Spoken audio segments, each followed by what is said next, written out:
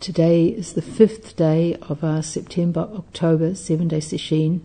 It's the 3rd of October 2019, and we're going to continue to read from Subtle Sound, the Zen Teachings of Maureen Stewart, edited by Roko Sherry Chayat.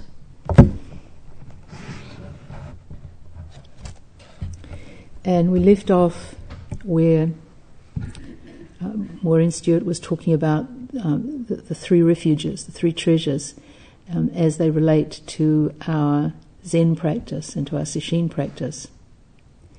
And she was saying how taking refuge in the Buddha means for us taking full responsibility for ourselves and engaging in whatever we're doing wholeheartedly.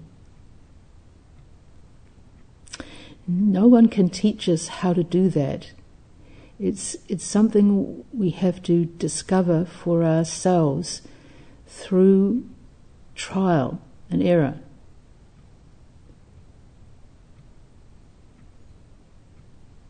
It's really an art. Zen practice is an art. It requires that we engage our whole being in it.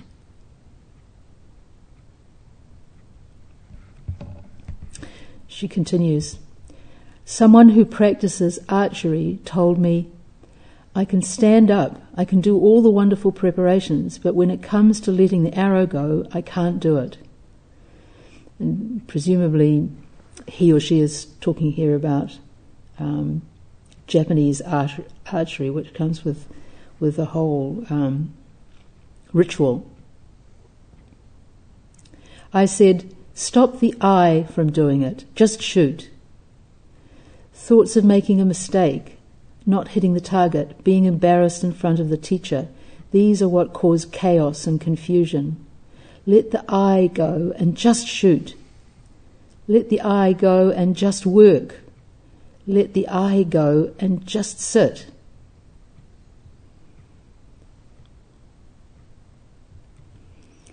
The problem is that we cling so tenaciously to this I that we fabricate for ourselves with our thoughts. And this fabrication becomes so automatic that we don't even see it as such. We see it as I as having some kind of inherent reality to it. We've reinforced this habit over lifetimes, down through the generations. But we all of us have the extraordinarily good karma to have encountered the Dharma and to have a practice, so that each time we drop our thoughts, we're weakening this habit formation.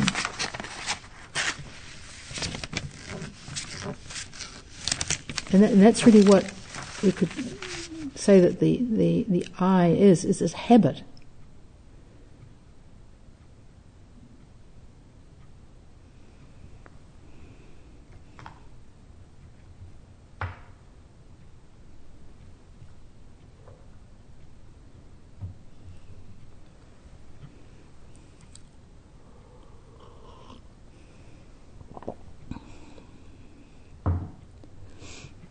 Mostly it's this chipping away that we engage in, this noticing that we're thinking, creating some kind of narrative around ourselves, around the I, and we shift back to the breath or the koan.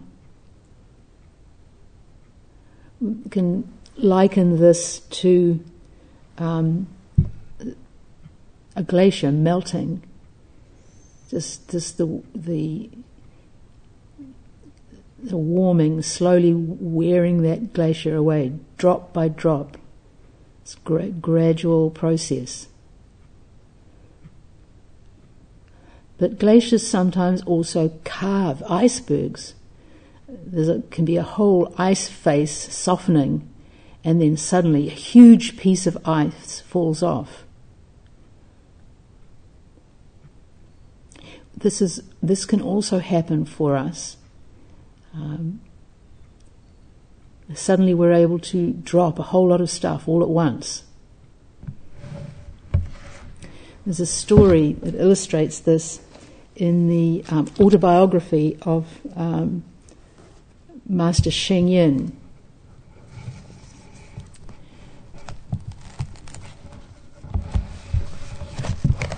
Something that happened to him. Just a little bit of background before we get to the actual story on Master Sheng Yin. He was born in mainland China into a poor tenant family, and witnessed devastating floods. Actually, when he was a toddler, the family's whole farm washed away in a massive flood on the Yangtze River, and then he witnessed this later on again, with many drowned when he killed, corpses floating by. He was the youngest of 6 children, and he was quite weak and sickly, and didn't actually start talking till he was 5 years old. I think similar thing with Einstein. So he's in good company. When he was 14, he entered a monastery near his family's rented farmland, and it was called Wolf Mountain. And he immediately felt at home there and found meaning and purpose to his life. But by 1945, this was a few years after he went there, things were getting very unstable in China. The Japanese were defeated in 1945, and this sort of let loose the conflict between the nationalists and the communists, and many people, including the monks in the monastery, got caught in the crossfire of these conflicts. And he comments in the autobiography that his young life was really marked by turmoil and upheaval, and he found some refuge from this on entering the monastery. But even there, there was a lot of turmoil, and the monks in the monastery got mistreated by both sides of the conflict, and over time, little by little, the monks at Wolf Mountain fled. Many of them went to Shanghai, where things were a little bit more stable. But it was a very different kind of monastery that he entered there, one that basically, in order for the monks to eat, they had to rush around doing funeral services just to make enough to survive. And his education as a monk stopped at that point. He was able to go into a Buddhist academy for a short time because he longed for education. But then in 1949, the communists invaded Shanghai, and those Buddhists who were left fled, because it just became impossible to. It was too dangerous for the monks once the communists took over, and it took resources to get to somewhere else. And Sheng Yin, young Sheng Yin, had no money, no connections, and he saw that his only way out would be to join the nationalist army, which at that time was offering free travel to Taiwan. And so he disrobed and joined the army and got to Taiwan. And so it was not easy once you were in the army to get out of it. And even though he wanted to continue being a monk and tried to keep his precepts as a soldier, for instance, being vegetarian as best he could, he felt very stuck.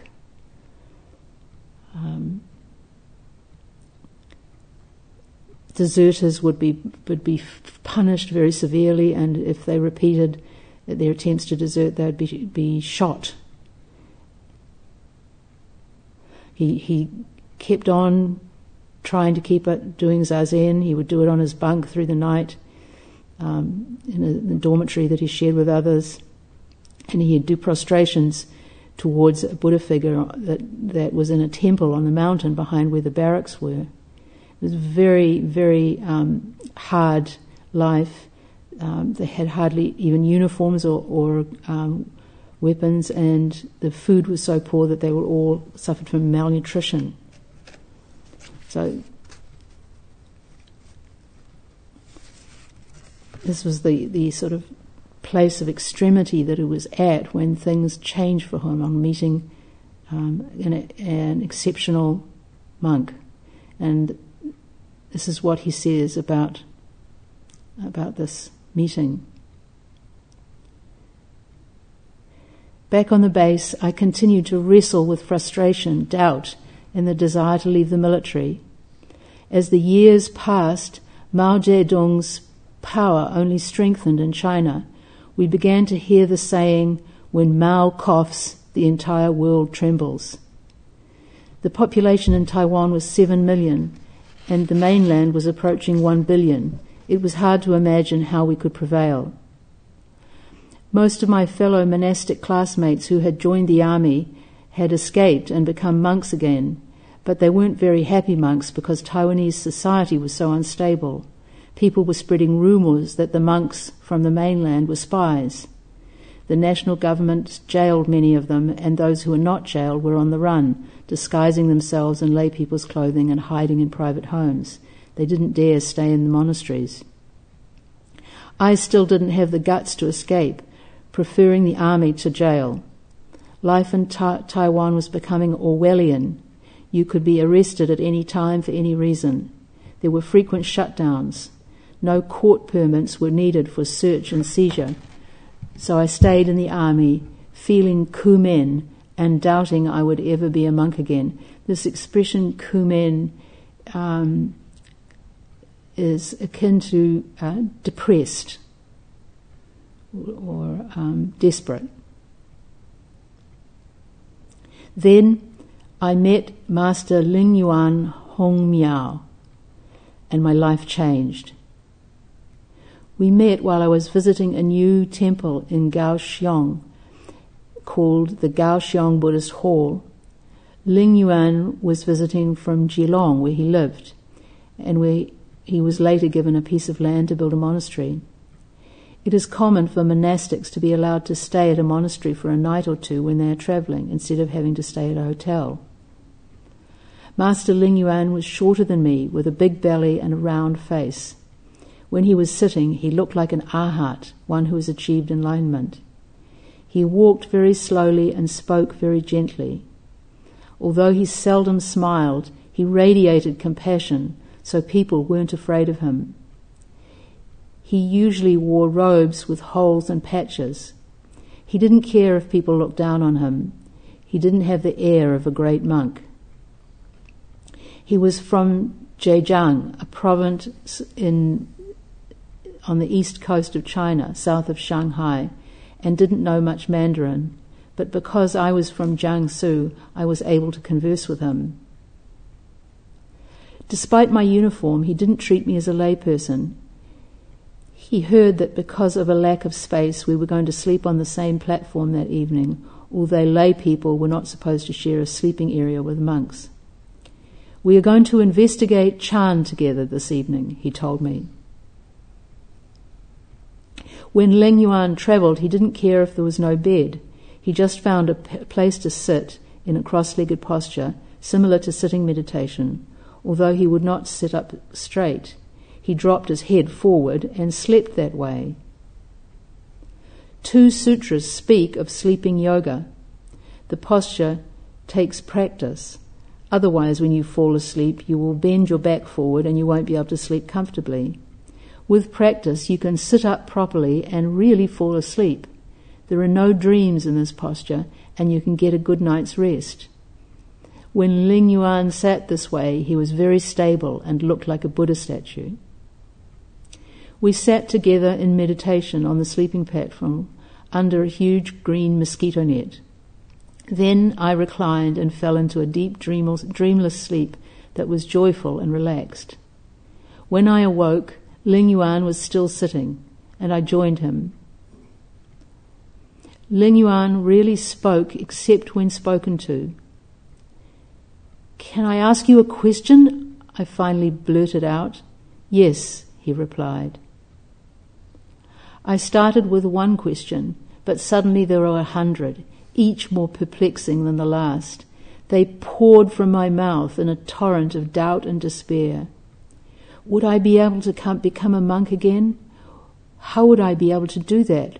Which teacher should I go to? What should I do after I become a monk? What kind of monk did I want to become? How could I be able to benefit others as well as myself as a monk? With Buddha's teachings as deep and vast as the ocean, where should I start? With innumerable methods of practice, which method should I choose? On and on I went, hoping this monk, who seemed so free and at ease with himself, would resolve these questions once and for all. But Ling Yuan's response was simply to ask me if I had any more questions each time I paused to take a breath. On and on I went, pouring out my heart, all my pent-up frustration and confusion. Finally, Ling Yuan sighed, lifted his hand, and struck the bed hard. "Put it down!" he shouted at me.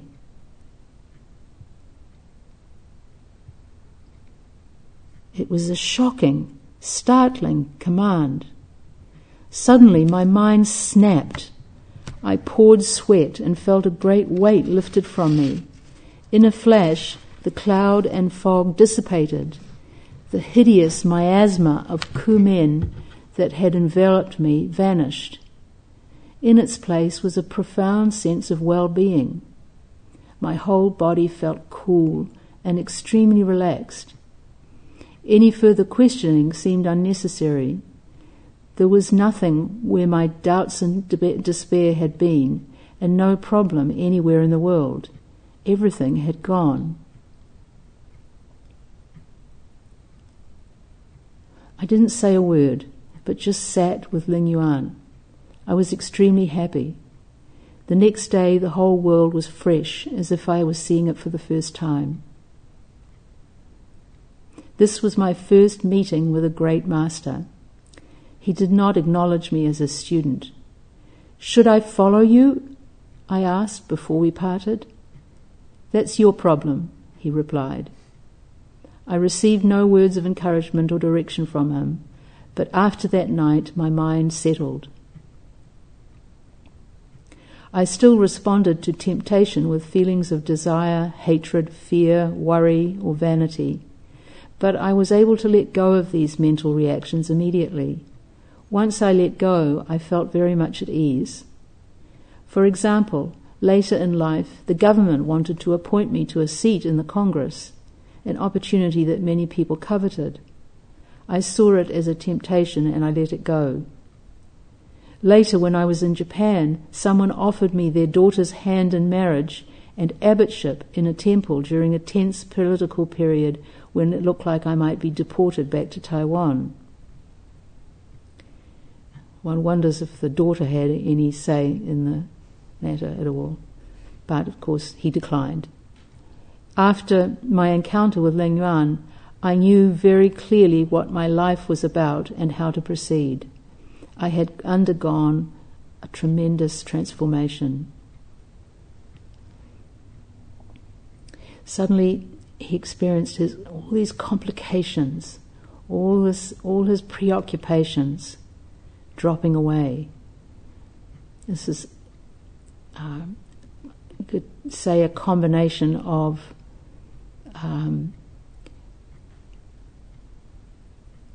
the building up of all this frustration, all these questions, and this intuitive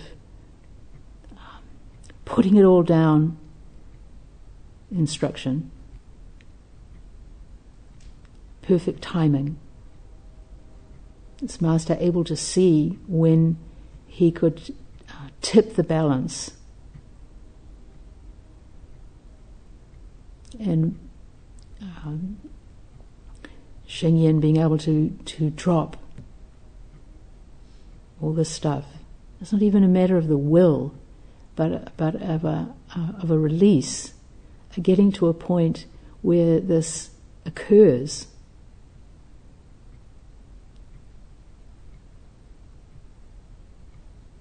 And that's an important point. We just, in our practice, we can't manufacture something like this. We just do the practice. We just engage in it wholeheartedly. We just keep coming back. Just getting involved in the breath or in the question as much as we can, as fully as we can. And leaving the rest up to karma.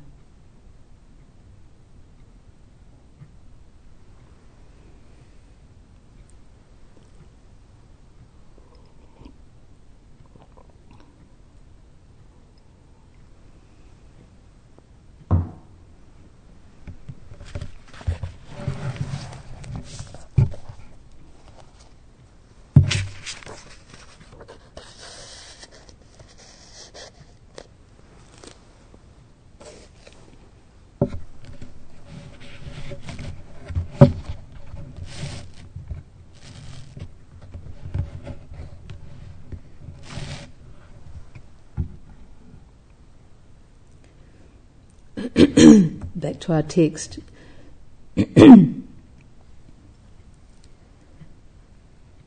We take refuge in the Dharma.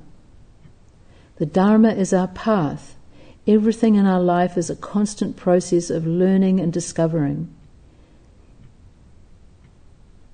As we were talking about the other day, we now know that the whole universe is in a constant process of unfolding, evolving, and we are part of that. Everything in our life is to be related to fully. Everything is the path, constantly changing, constantly becoming something else. There is absolutely nothing that remains the same, even for 1 minute. So we have many ups and downs, many waves in the ocean of our life. Taking refuge in the Dharma means that we relate fully to every single thing that happens.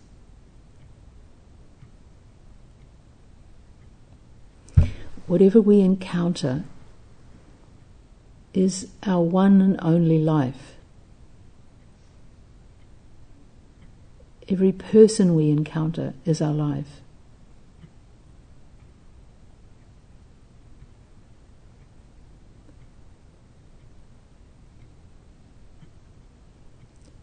We take refuge in the Sangha. We know how much it means to us to sit together. The atmosphere is created here by all of us. With our sincere attitude, we strengthen one another. We sit down here together and share a sense of trust.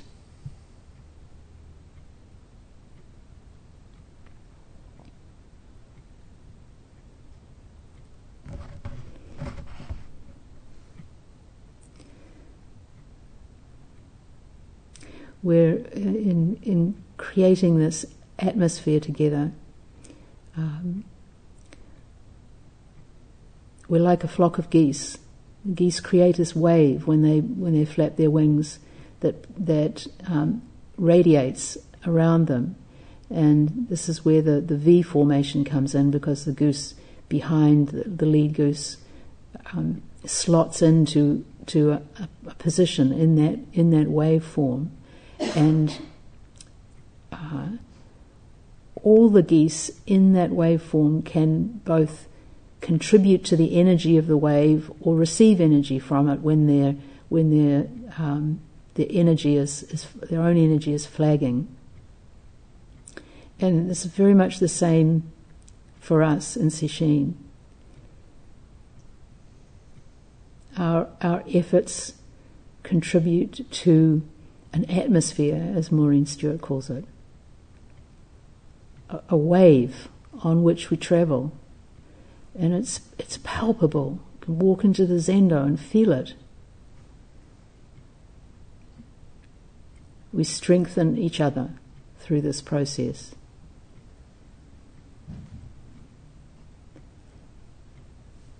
It's not only do we create a sense of trust, but also we feel the responsibility to others,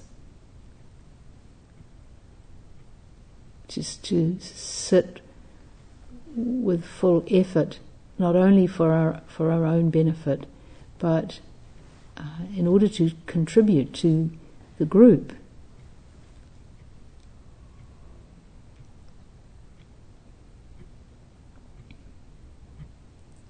Somebody said, "But what if I cry in the zendo?" Then cry.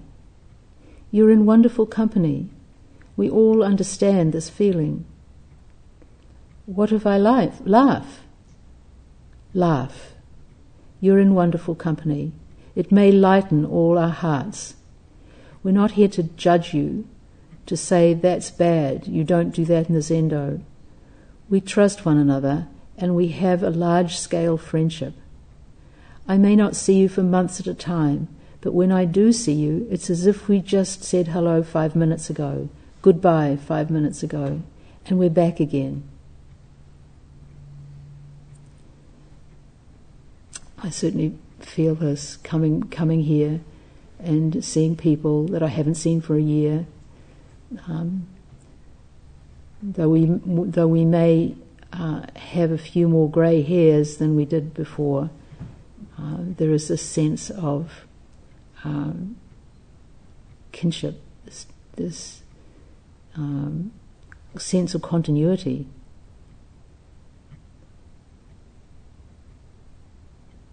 We have this trust and this friendship, but at the same time we have to stand on our own 2 feet. We're working together, sitting together, helping each other, but not in a way that we become dependent on each other's help. That would be taking away something very important. We become independent, and then we can really depend on one another. We have a clean, clear friendship without expectations and without demands.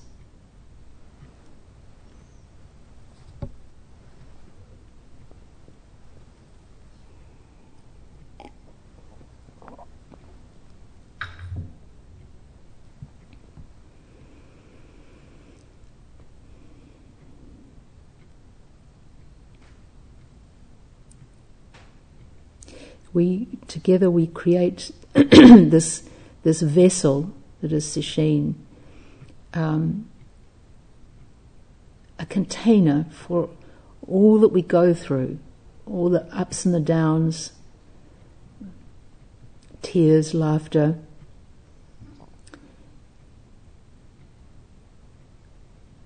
all the letting go that we do, becoming naked, body exposed in a golden breeze.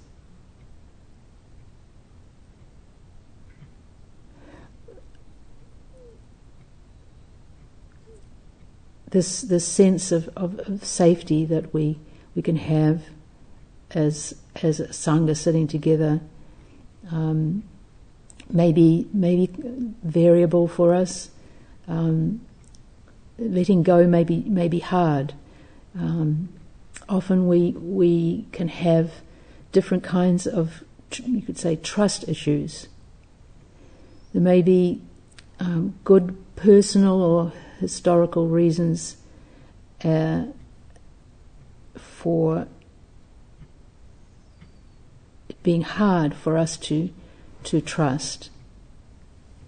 Think of all the different kinds of traumas people have in their past, both in terms of personal traumas and historical traumas.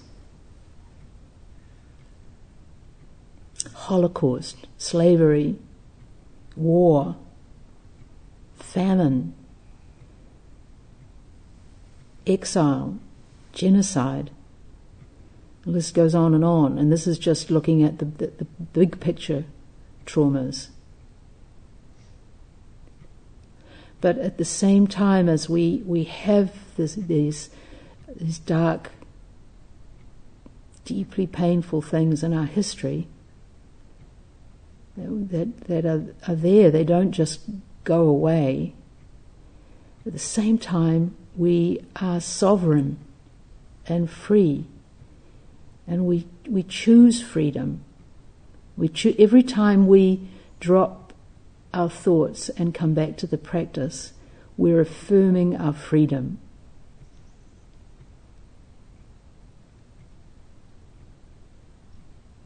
We're choosing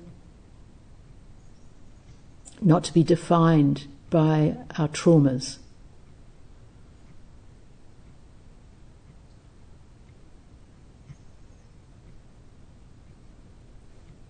I think it was Toni Morrison who said, the purpose of freedom is to free somebody else.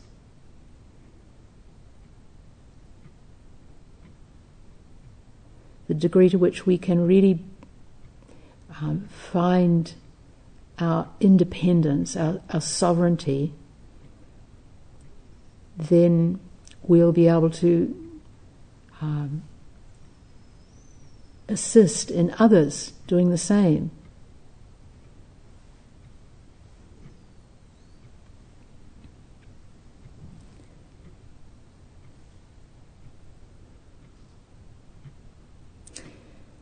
Every day we chant the 4 great vows.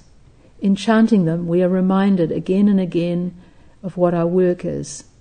It is an impossible task. How can we sincerely vow to do what we cannot do? We say, all beings without number I vow to liberate. Surely that's impossible, as she says. How do we keep our vow if it's an impossible vow? She goes on, these vows are Buddhist vows, and in Buddhism there is the understanding that the I of I vow, this intentional I, is an illusion. So the first realization with these vows is that I cannot undertake anything. And with this, the first step in our path is actualized. The I is the obstacle. We get rid of it. And here I just beg to differ. It's a small point. But I would say it's not so much the I that is the obstacle, but our preoccupation with it. The way in which we identify with it and get obsessed by what we imagine to be its welfare. But if we can let go of this preoccupation, if we can let the universe work through us, then we can do what we're called to do. We will be able to do the work of saving all sentient beings.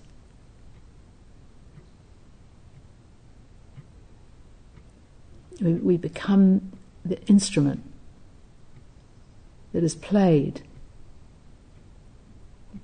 by forces greater than us.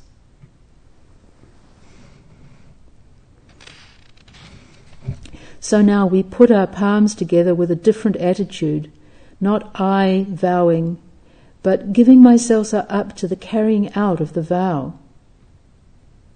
Giving myself up to the carrying out of the vow. This is really what Sesshin, what our practice is all about, giving ourselves up, offering.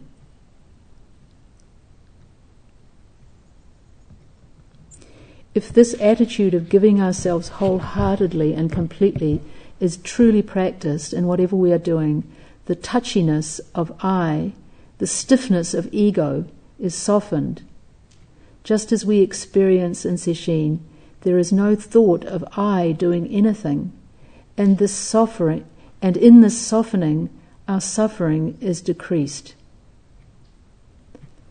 What a relief it is when we feel the I softening, when we let go of that stiffness, that touchiness of the I, our prickliness.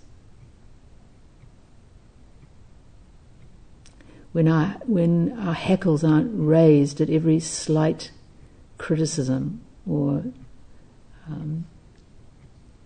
piece of negative feedback.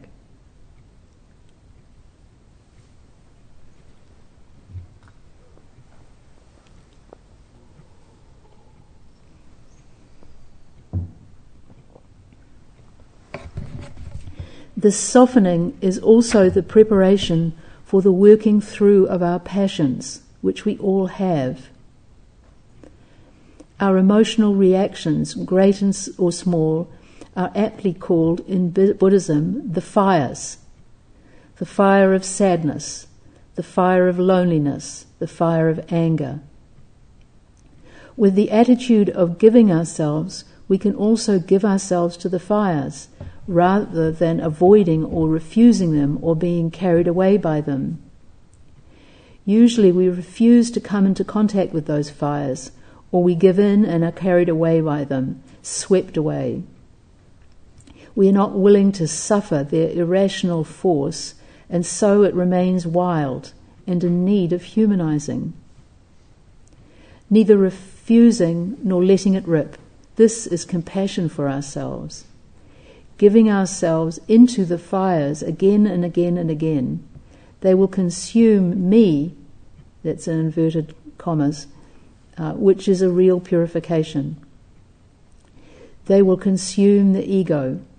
With the absence of that ego, the fuel is gone and the fires revert to what they have always been, our own true Buddha nature.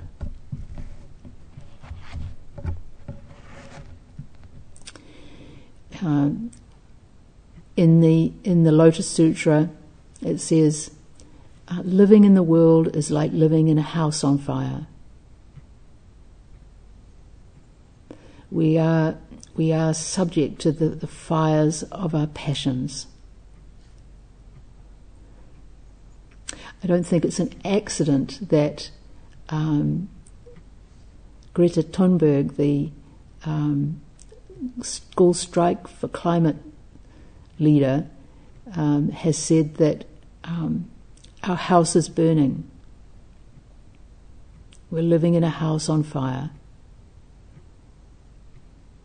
This image from the Lotus Sutra is coalescing and becoming solidified as our actual physical condition here on this earth. This is our collective karmic predicament that we find ourselves.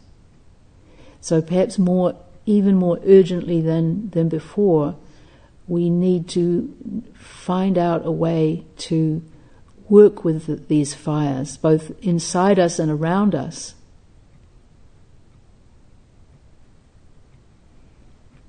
Maureen Stewart here instructs us to give ourselves to the fires. What does that mean?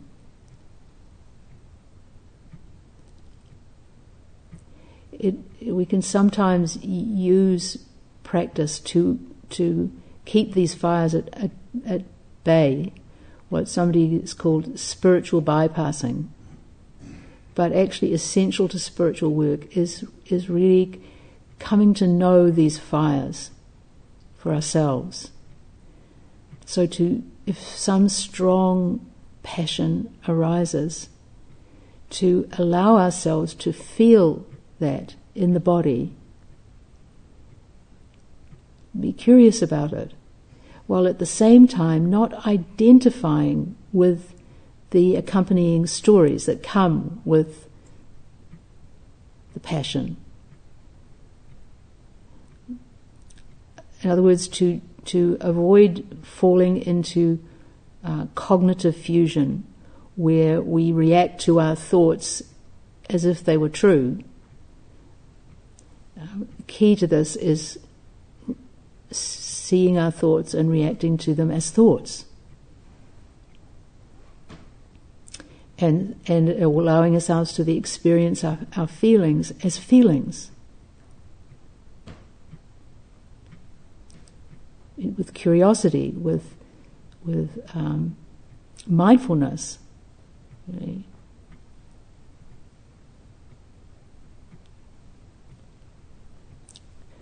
Bringing as much awareness as we can to the process.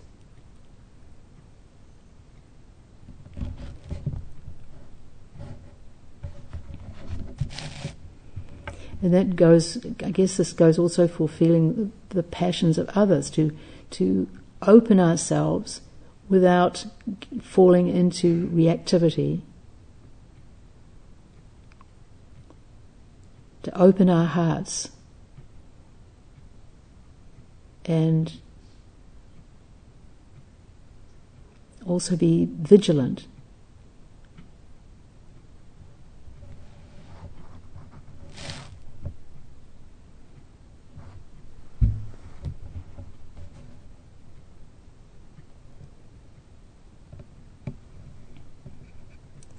And the wonderful thing is that when we are able to do this, then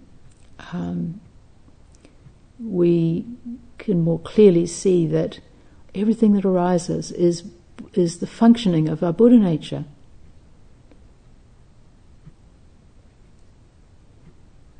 The central core of Buddhist practice is anatta, no I.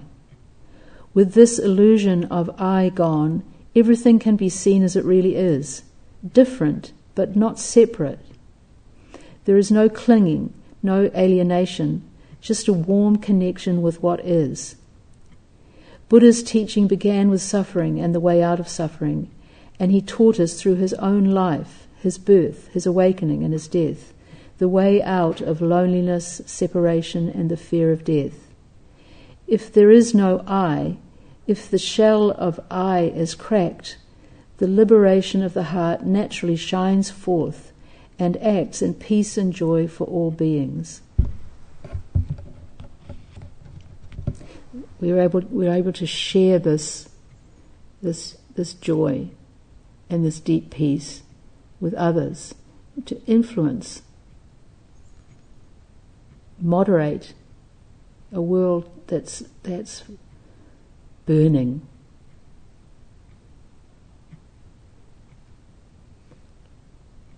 And surely there's some counter to the fires that are swirling in our society is so essential to be able to regard all the fear and anxiety and hostility and the alienation in the world, and not be thrown off balance, not to be completely consumed by these passions.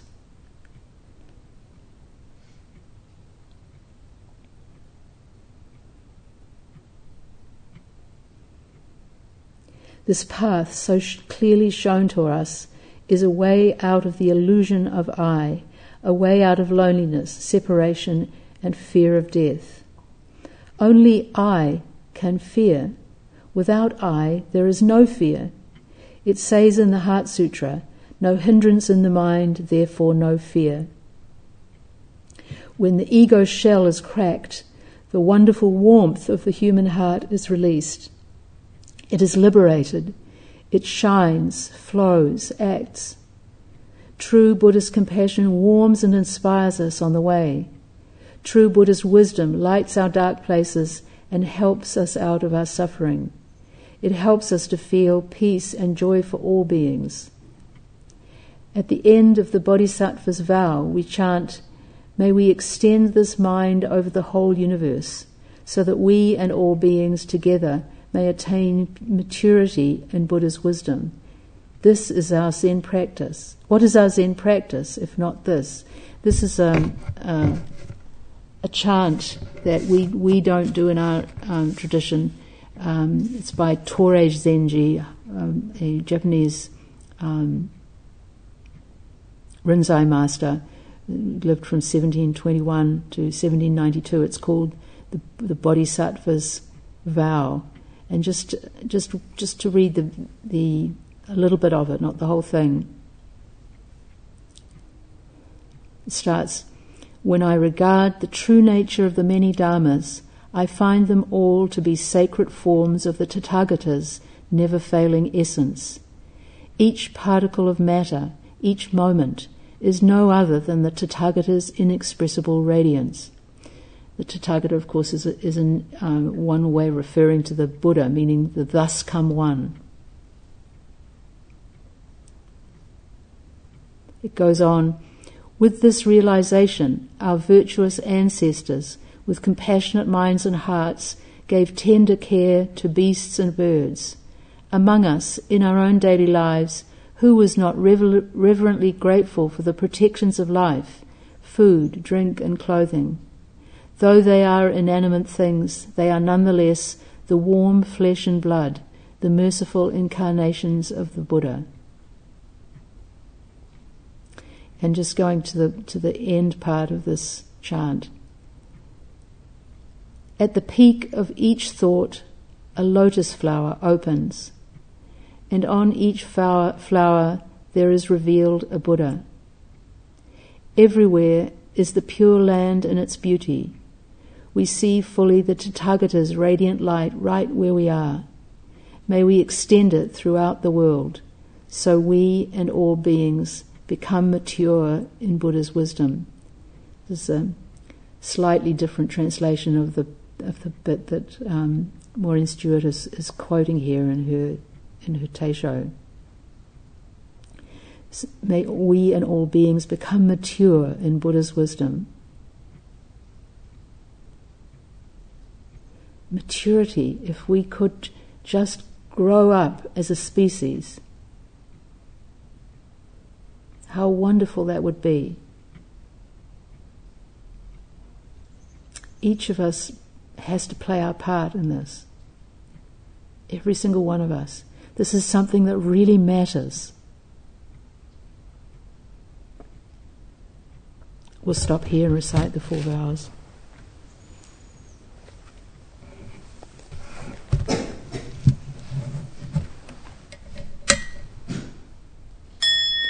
All beings without number, I vow to liberate endless blind passions. I vow to uproot dharma gates beyond measure. I vow to penetrate the great way of Buddha. I vow to attain all beings without number. I vow to liberate endless blind passions. I vow to uproot dharma gates beyond measure. I vow to penetrate the great way of Buddha. I vow to attain all beings without number. I vow to liberate endless blind passions. I vow to uproot dharma gates beyond measure. I vow to penetrate the great way of Buddha.